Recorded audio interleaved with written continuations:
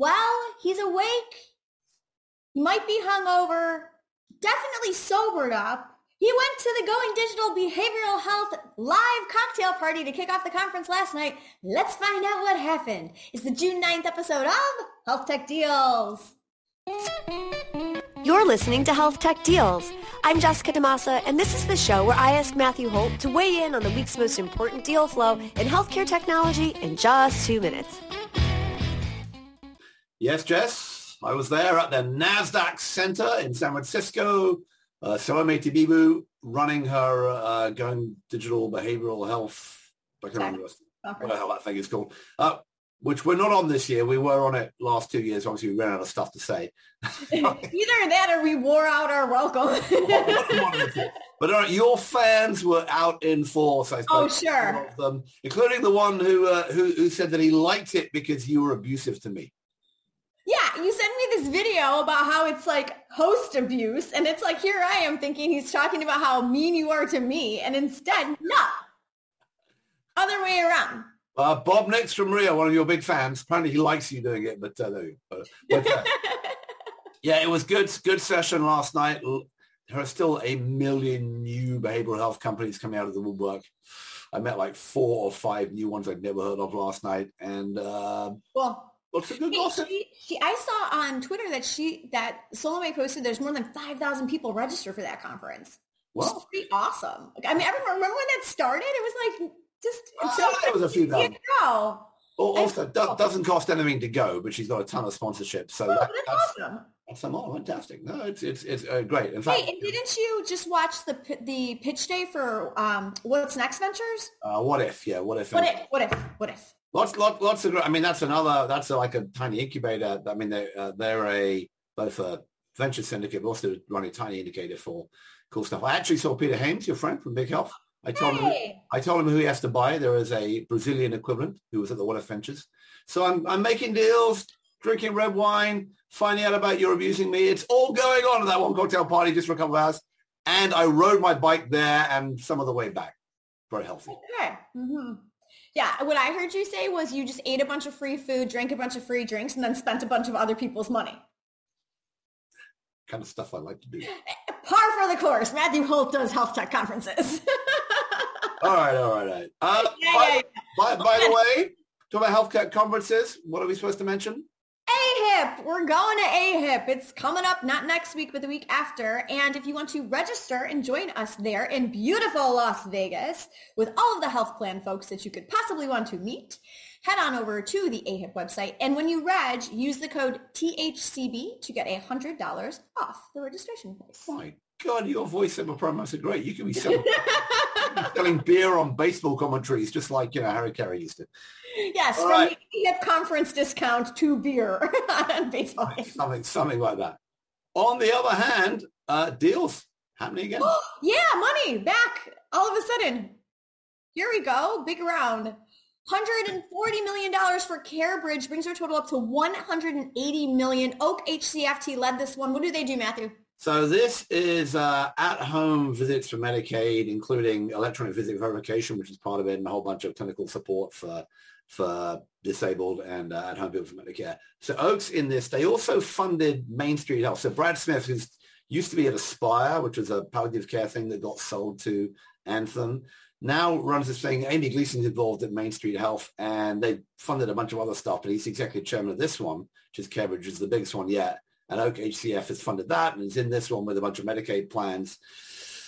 This is obviously a screaming big deal in this area. There's some scuttlebutt about Smith and how he did this and what he was arranging while he was working for Medicare. And did he slant the thing so that this would be more popular? You might talk to some people like Sachin Jain and others who don't particularly have great things to say. But I think it's an interesting area that as Medicaid does more and more care at home, you're going to see more and more funding like this. All right, Napa Benefits gets $40 million in a Series B, kicks their total up to $60. Thrive Capital led this one. There's a ton of investors in this. Yeah, this is sort of as far as I can tell, this is basically a sort of HR professional review search engine of different benefits that you can do. So I don't know much about it, but there's probably a lot of help required in that area, kind of taking what Mercer and the Towers Pro do for the big guys and bringing it down a scale. All right, what about Bicycle Health? They are a telehealth clinic for substance use disorder. They're focused on medication first kind of approach. They get 50 million, brings their total up to 80. So many of these people, right? Addiction, substance use disorder, mental health. They have both a direct consumer option for like $200 a month, but also selling the health plans, group therapy, medication, and all the rest of it. A lot of a crowded space here. All right, lots of buzz about this one. Bain Capital buys Leantas. Explain this to me. So Leantas is one of the many companies doing kind of data integration for hospitals and doing sort of hospital operation AI stuff like that can improve hospitals. They have 500 hospital clients. They raised 250 million. The other people you may know in this space is Qventus, our friend Munich Gardner's people there. So like trying to figure out how to make hospitals work more efficiently using data. So theoretically a pretty good idea. I don't get this. So Insight Partners and Goldman Sachs were in this and they bought them out completely. So Bain Capital now has bought this, presumably taking it public.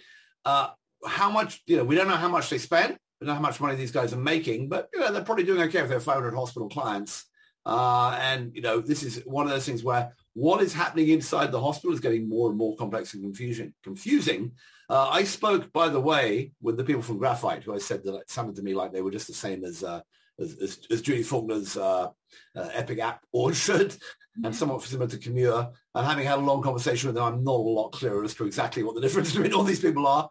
But clearly what's happening inside the hospital and who is drinking whose milkshake in the hospital technology space, don't know who came up with that idea, is going to be a bigger and bigger deal as hospitals need to get more and more efficient. The other thing that's going on, right, is can you replace labor with intelligence? Because hospitals are out of labor. There's just, how many people do we see get funded who had the hospital staffing agencies? About, oh my God, like dozens. Yeah, so that's Leantas. Interesting. Hopefully we'll find out more one day when Bain Capital sells when they go public. But with these private equity deals, it's very murky as to who's doing what and how much was paid and how it's going. So one day we'll find out.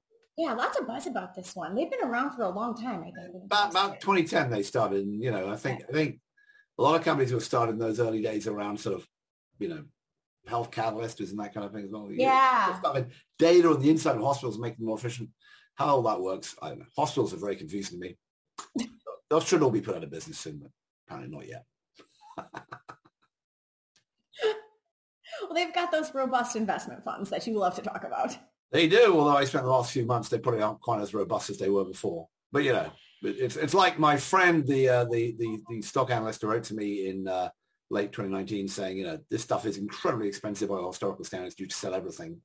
I spoke to him the other day. He actually said he did sell everything in January. I said, well, hang on, but if you sold everything in 2019, did you miss out on the 2 years of it went up before you sold again in January this year? And I, of course, rely on your advice, so I bought everything in January.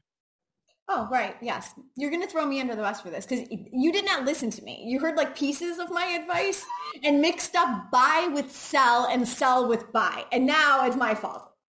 Buy at the high and then sell at the lows. I haven't sold. Are you going to join the class action lawsuit against Teladoc? Well, I saw that and I was like, oh no, I know how much you love to complain about your Tdoc stock. And I was like, there are some people taking action.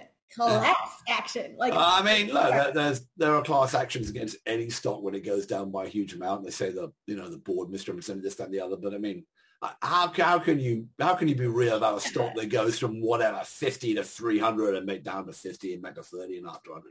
The article I read on it, I can't remember where it was at, but they were talking about how it was just like Teladoc grossly underestimated the level of competition in the chronic condition management and mental health care space. So I did talk to Marty Felsenthal last night, venture capitalist.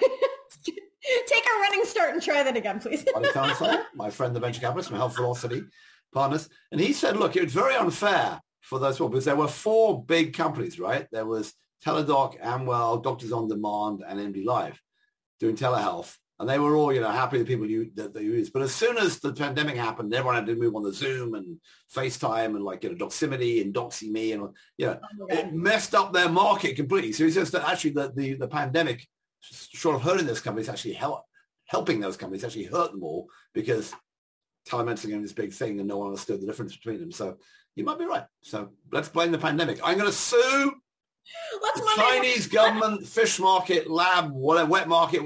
Somebody somewhere can be sued, surely. Well, let's learn a valuable lesson here that it's like nobody could tell the difference between those four that had been in business for like a decade plus, all of them. So new health tech companies now, make sure you do your comms job early on so that when that happens, people can tell the difference between you. We're looking at you, kidney care space. We're looking at you. Among others. Among hospital patients. All right. Okay. For more complaining about the Teladoc stock that he's purchased and holding on to, head on over to Twitter and follow Matthew at BoltyBoy. I'm over there at Jess DaMassa, not giving out any stock tips at all, ever again to anyone. Not like I even wanted to in the first place. I was pushed. And to never miss an episode of Health Tech Deals, head on over to thehealthcareblog.com and sign up for our email newsletter. You'll get all of these episodes and the best from the blog delivered directly into your inbox every week or so, whenever we feel like sending it out. Coming very soon, I promise. Yeah, sure. I'll hold my breath for it. We'll talk to you guys soon. Bye.